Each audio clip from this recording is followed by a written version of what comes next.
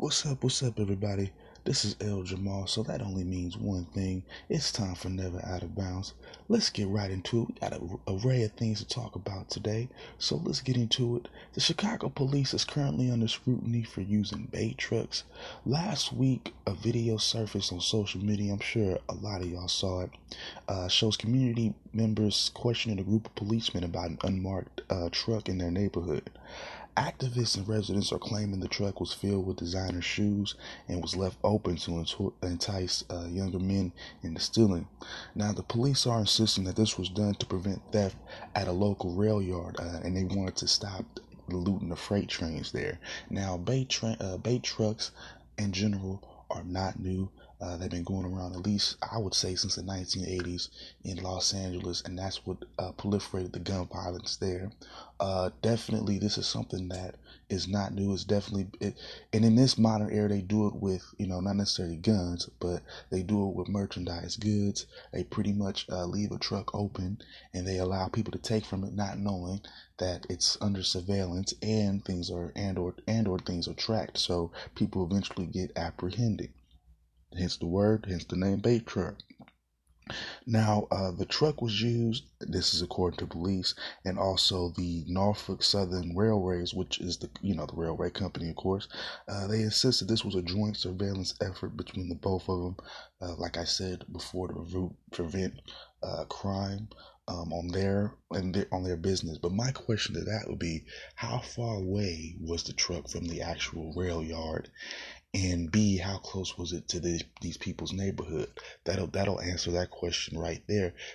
If it was to prevent crime at the rail yard, wouldn't it be at or somewhere near the rail yard, as close to the rail yard as possible? That doesn't make any sense to me. I'm not gonna say it's smack dab in these people's neighborhood, but if it's accessible by people just happily random around, then to me, But of course, the police are gonna say, well, if you're not stealing it, then you're all right. They're gonna sit there and say that bullshit. But I mean, let's not make it that. I think police are making it a little bit. They're a little bit sloppy, and I don't know. Maybe it's because of what's going on in Chicago right now. They're trying everything to get people, I don't know, I guess under control. But that's the wrong way to go about it. That don't make no sense. And if you ask me, it was a bait truck. They can say what they want. It sounds nice, but again, my question would be, how close was it to the actual the railroad, and actually the actual area that was under so much death in the first place? Put it in the exact area, or if it was any type of distance away from the actual railway or the actual area in question, that was so much that there was so much a hotbed of being theft in, then I'm sorry, I have my reservations. I don't really believe. Just in my opinion, I think it's a little bit of a setup, but we're gonna drop that for now. And speaking of drama, Tokyo's medical university is under immense fire, not only in their country but internationally, for deliberately marking down test scores for female students, keeping many of them out of the medical field. The local newspaper, the Yomiuri, reported the university systematically kept the females to less than 1/3 of the student body. That's sick. I'm sorry, that's not cool. Not in this modern era. I'm sorry, I don't mess with that. I'm not necessarily a feminist per se, but that I'm not with either. So anyways, the education ministry will also conduct investigations into cases of sexism at other medical schools as well, and I think just schools in general. Even on top of that, the school admitted to changing women's test scores for the past 10 years. Investigations showed investigation showed the test scores for the first stage applicants were dropped by 20% overall, but males were given an extra 20 points. 38% of women passed exams in 2010, but only 18% of them passed this year. That sucks. Why do people still do? Why is there still racism? Why does sexism still exist? I don't know. Don't ask me. You know why? Because I'm not the one doing it. Look at your university, people. Don't stop looking at the common dude as your enemy, feminist. Thank you. It's obvious it's not us. It's the people in charge. Hello. Stop fucking with us. We're not your enemy. We're not your enemy. This is what this tells me. Y'all messed up. Go back to the drawing board. Go. 21% of doctors in Japan are women. See, again, we have nothing to do with that. We are either the patient or another doctor. Sorry. We didn't run the rules. We didn't make the rules. That was that group. We didn't do that. Again, that's people in power. That means somebody should have been electing somebody in the education ministry. I don't know how y'all politics work. Y'all missed the boat on that. It's not my problem. Sorry. It sucks that we benefit from it, but I'm not going to turn out a job, though. I wouldn't. But anyway, and this is another negative mark against Japan. They rank 114th of 144th in terms of gender equality, which sucks. But then that's just how the institutions are run. That's more so a reflection of what people allow to be voted in or elected, hired. You gotta be paying attention because that's what they doing. That's what the upper classes and the ruling parties do. They start splitting things up on race. They are sexist, obviously. They're against, whatever special interests you might be. So at this point, Japan, I would try to get those people out of there. Try to restart your education, not necessarily restart your education system, but make some definite changes. Because it should be an even playing field, that's for sure. I definitely believe in that. I believe more in equity than necessarily equality. We all need to be having the same starting point from the beginning. And then be able to go from there. And whoever, then it should be some type of meritocracy. But to purposely change people's test scores in order to allow them to not graduate or, attain some type of employment, that shit's not cool. I don't ride with that either. But again, it's reflective of the ruling power, of the ruling class. Common man should stand by the woman in a situation like this, but in order to buck that system, it's not about. And unfortunately, men on that level do, they benefit from that in the sense of, okay, they pretty much are allowed to graduate unless they fail the test multiple times. Then they're disqualified in Japan. But for the most part, they do seem to be benefiting, which unfortunately it's a part of what happens. But we should still be trying to make sure that they're still taken care of in terms of their ability to be able to graduate. There's a lot of students. There's 2 examples that I read about. The women had exemplary grades, but again, when it came down to the final exam, somehow they didn't pass it. That doesn't make any sense. We can't be doing that anymore either. But at the same time, blaming the blame game, which is what the feminists will try to do, it's not going to work either. So I'll leave it on that. We're going to take a break and we're going to get into some sports. All right, y'all. I'll be back. All right. We are back and we're going to get into some NFL news.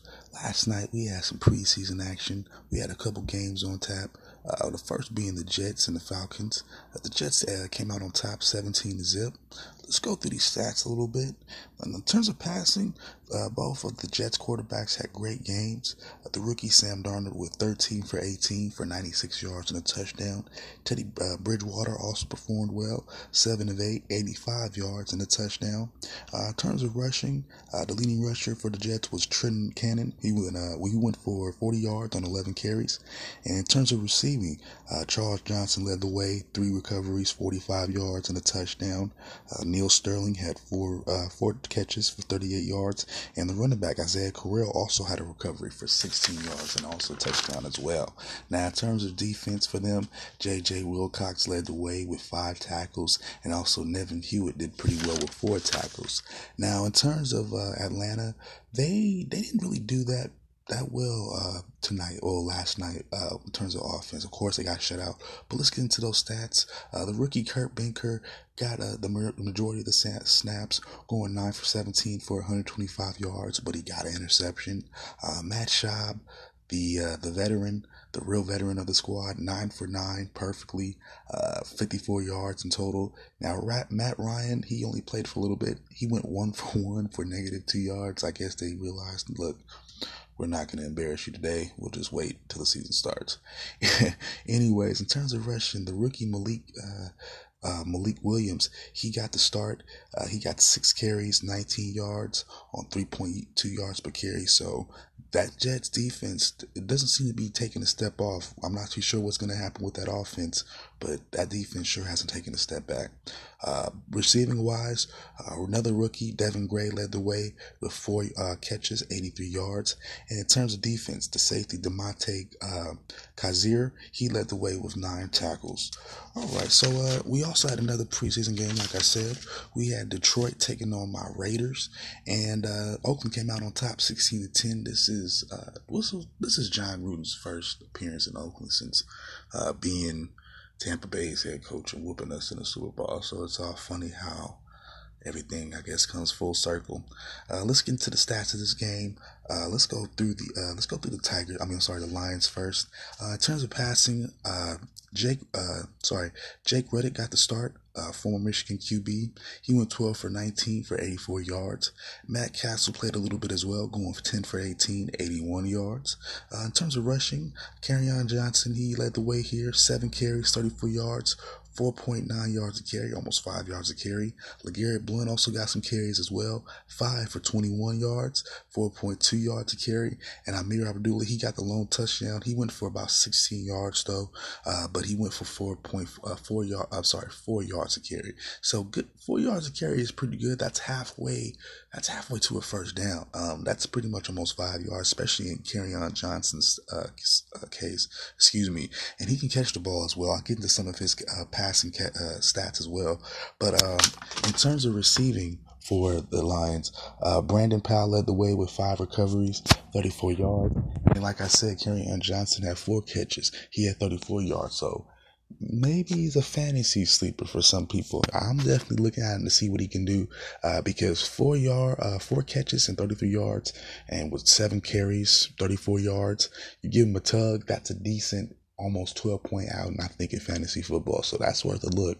In terms of defense, Roland Milligan led the way with 5 tackles. We have Frank Bishop also get 4 tackles, and Deshaun Sneed, the cornerback, got 4 tackles as well. Their kicker, Ryan Santoso, also got them a field goal as well. But in terms of the Raiders, like I said, they were able to get the win today. Win last night, excuse me. Connor Cook led the way in terms of passing, 11 of 19 overall, 141 yards and a touchdown. EJ Manuel and Derek Carr also saw snaps as well. In terms of rushing, Chris Warren III led the way, 13 carries, 86 yards. That pretty much summed up everything for the Raiders in terms of rushing. It looks like they can move the ball for the most part. Like I said, they scored, so they can definitely protect the quarterback, looks like a little bit for now at least. In terms of receiving, Johnny Holton led the way with 41 yards in total. Jalen Richard also got 4 catches with 35 yards. But Ryan Switzer was able to get the lone touchdown. He had 16 yards altogether, but again, he got the touchdown. Now, in terms of defense, Nick Nielsen, the rookie cornerback, led the way with 5 tackles. Also, we had the linebacker, Kyle Wilber, helped get 4 tackles as well. Dexter McDonald, another cornerback, also got 4 tackles as well. And pretty much throughout the board, everybody on the Raiders defense got tackles. So defensively, it was a solid game there. And our rookie kicker, Eddie Pinheiro, went 3 for 3 for field goals. He also got a field goal in the fourth quarter as well. So he looks to be solid there. Overall, what I could take from this game is definitely that the Raiders should be able to run the ball. I'm not too sure what Marshawn Lynch is looking like. I don't think he played too much last night. Doug Martin did see some action, of course, as well. Not a whole lot, but it'll be interesting to see how we progress. Definitely, I would say just being able to run the ball. Yeah, I think it'd be interesting. But I definitely like Jalen Richard's performance. He did get some running yards as well. I think he got somewhere within the lines, about 30-something yards. And he also got some recoveries as well, some catches as well. So, again, another fantasy sleeper maybe. Definitely running backs that can catch and run a little bit. definitely undervalued and will definitely carry value in fantasy football. So if anybody's into that, I will look at that as well. I will be looking into Jalen Richard and also Carrion from the Lions. They both did pretty well in terms of catching the ball. So as from the backfield. So we're gonna take a quick break on that. When we come back, I got actually a divisional preview for you guys, and I'm gonna wrap it up with another college football conference preview as well. So y'all stay tuned. I will be right back. All right, y'all, we are back, and I got another divisional preview for you guys. Today, I'm going to be going over the NFC North. And in terms of last year's standings, the Vikings, of course, finished on top, 13-3. They won the divisional playoffs against the Saints, 29-24. But then they lost the conference championship game to the eventual Super Bowl champion Eagles, 38-7. The Lions, they finished second with a 9-7 record. They were able to get a playoff spot for one of the first times in many years, but they lost in the wild card game 26-6 versus Seattle. Now, the Packers and the Bears made up the last two spots. And in terms of the Packers, of course, we already know Aaron Rodgers spent, numerous weeks out. So whenever that happens, you pretty much count Green Bay out. That's just my opinion. And the Bears, they were breaking in a new quarterback, of course. You know that how that is. John Fox was on the hot seat. It was his last season. And defensively, they weren't necessarily that great. But, moving on, let's talk about some offseason stuff. The Bears added wide receiver Allen Robinson, also tight end Trey Burton, and another wide receiver Taylor Gabriel. Now, this helps out Trubisky, in my opinion, tremendously. He already has a solid backfield tandem of Tariq Cohen. He also has Howard that's out there as well. They both can run and catch the ball, so definitely he has weapons going into this year. The question is with them, I would ask is how good is that O-line? Can they keep him standing up? Let's see. They also added outside linebacker Aaron Lynch and kicker Cody Parkey. They also going to be bringing in a new head coach, Matt Nagy, to replace John Fox, their old head coach. Now, in terms of who they lost two outside linebackers, Pernell McPhee and William Young. They also lost one of their guards, so this is why I question what's their front seven going to look like. They lost their guard, Josh Sutton. They also lost another receiver, Cameron Meredith. But I think with Allen Robinson and Taylor Gabriel, they'll definitely make do without him. And they also lost their inside linebacker, Jarrell Freeman. In terms of rookies, they were able to get some depth. They were able to get inside linebacker Roquan Smith, so that's at least some depth, some youth to replace Jarrell Freeman. They also got an offensive guard, James Daniels, so again, some youth to replace Josh Sutton, so that's so that's pretty good. And they also signed Anthony Miller. So overall, in terms of what they did this offseason, they had a pretty good offseason. They made the pickups they were supposed to get. They definitely got some outside linebacker help. They definitely got some tacklers. And they definitely got help from Mitch Trubisky, which is important for their offense. So moving on to Detroit. Detroit added tight end Levine Tiololo. They also got running back LeGarrette Blount. They got defensive tackle Sylvester Williams and another tight end, Luke Wilson. Oh, they also got Deshaun Sned as well, a cornerback, linebacker Devon Kennard, and linebacker Christian Jones. They also have a new head coach as well. They got Matt Patricia, who's the former defensive coordinator for the New England Patriots. So they might have a legit shot this year too. Let's talk a little bit more about them though. Last offseason they also lost though one of their tight ends, Eric Ebron, defensive tackle Haloti Ngata, linebacker Tahir Whitehead, who's on my Raiders. They also lost DJ Hayden, and they also lost another one of their cornerbacks, their tight ends, Darren Fells. Now, in terms of rookies, they brought in two major ones. They brought in Frank Ragnow, a center, and they also got Kerryon Johnson. I talked about him a little bit just recently in terms of preseason action, and he's definitely somebody who can run the ball and catch the ball. I'm already seeing that. Definitely somebody to look out for as a sleeper for your fantasy team, I think, too.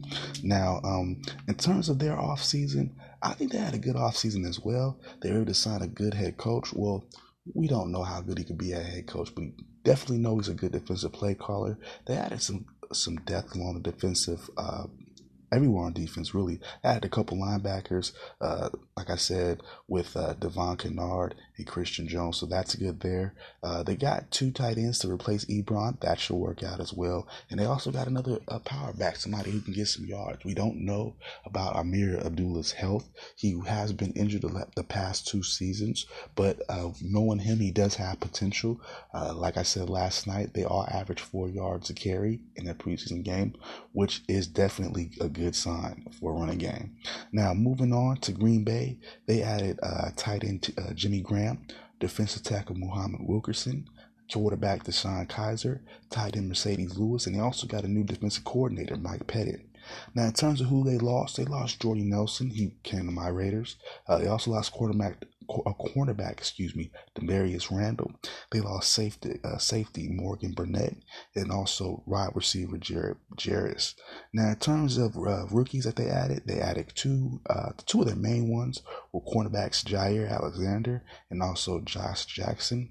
In terms of what they did, I definitely think they did a good job. I think one of their main weaknesses has always been their defense, specifically in the secondary. So they did do a good job drafting 2 new guys there, getting some depth along there. Jimmy Graham, I'm not too sure about that pickup per se. He didn't do a whole lot in Seattle, and he's pretty much going to be their number 1 target. And there's no reason to say that he's not going to be the primary target now. They do have Randall Cobb. I still believe, they still have Randall Cobb. But still, he's probably going to be one of the prime targets, and I'm just not 100% sure that he's just that productive of a guy anymore. I definitely like the Muhammad Wilkerson pickup. Definitely, they get pressure and they get stout along that D line. They're getting stout along that D line, a place where they've always been pretty stout along. One thing I will question though is they also bring in a new defensive coordinator, so you always gotta ask about that, see how that turns out. It's never a foregone conclusion about how that goes. So, well, we're gonna move on to the Vikings.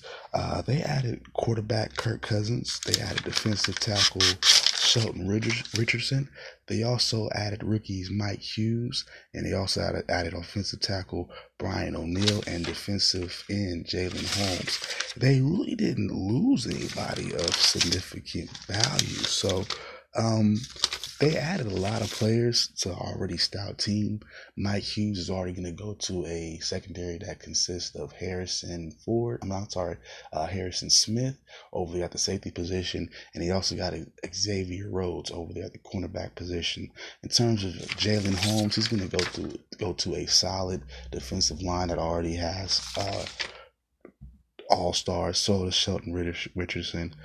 And quarterback Kirk Cousins, I do like that pickup. He's been emerging the past few years, especially as a pocket passer, which is the quarterbacks that pretty much win the championships.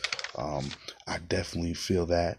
And in terms of who I feel as a favorite, if I were to go at it today, I'm going to go with the Vikings again. They really didn't lose anybody too significant. They're going in there with one of the best defenses already in the division. They just added a few more people. They're looking to be the best division in the conference. I don't see why not. They added a good quarterback. And they also, my question is though, that I'm not 100% assured of with them is their running game. I'm not a fan of Latavius Murray. So, if they're able to stay balanced on offense, they should be able to get it. But my dark horse, this is an interesting one. I originally went with the Packers, but I'm going to switch that up, and I'm going to go with Detroit. I think they added a couple good offensive players in terms of tight end. They already have a decent receiving core. Of course, Matt Stafford is there in place. Their offensive line has always been adequate enough to take them, and they've already been to the playoffs. I think they only get better defensively. Of course, they brought in Matt Patricia, great head caller. At least in terms of play calling defensively, he's a great defensive play caller. Now, can he carry over as a head coach? Possibly. They also have a couple of athletes. I'm going to go with Kerryon Johnson here. I'm talking about Kerryon Johnson here. They have a lot of things going for them. I think their running game is going to be definitely deep. You can't beat that. So they are definitely a good dark horse for me. And a sleeper this year, believe it or not, I'm just going to go with the Packers. I think Aaron Rodgers is getting older. I do believe with the 2 picks that they got at safety, yes, they were 2 solid picks. However, they're rookies, so they still have to be developed. And again, I don't know about that linebacker position. and I'm not 100% sure on that defense. So they could possibly turn some heads. But as of today, I haven't probably finished in third in the division, to believe it or not. Maybe second, but behind whoever wins out of the Vikings or Detroit. So with that being said, I'm gonna take one last break, and I have one more preview to go through. We're gonna go through some college football for a little bit.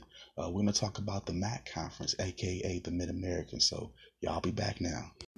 All right, y'all, we are back, and we got another college football preview for you guys. We're going to wrap everything up today with this. Today, we're going to be talking about the Mid-American Conference, aka the MAC, and the MAC Conference is divided, just like many conferences are, into two divisions, East and West. Now, in terms of last year's standings in the East, Akron finished out on top, 7-6 overall, 6-2 in conference play.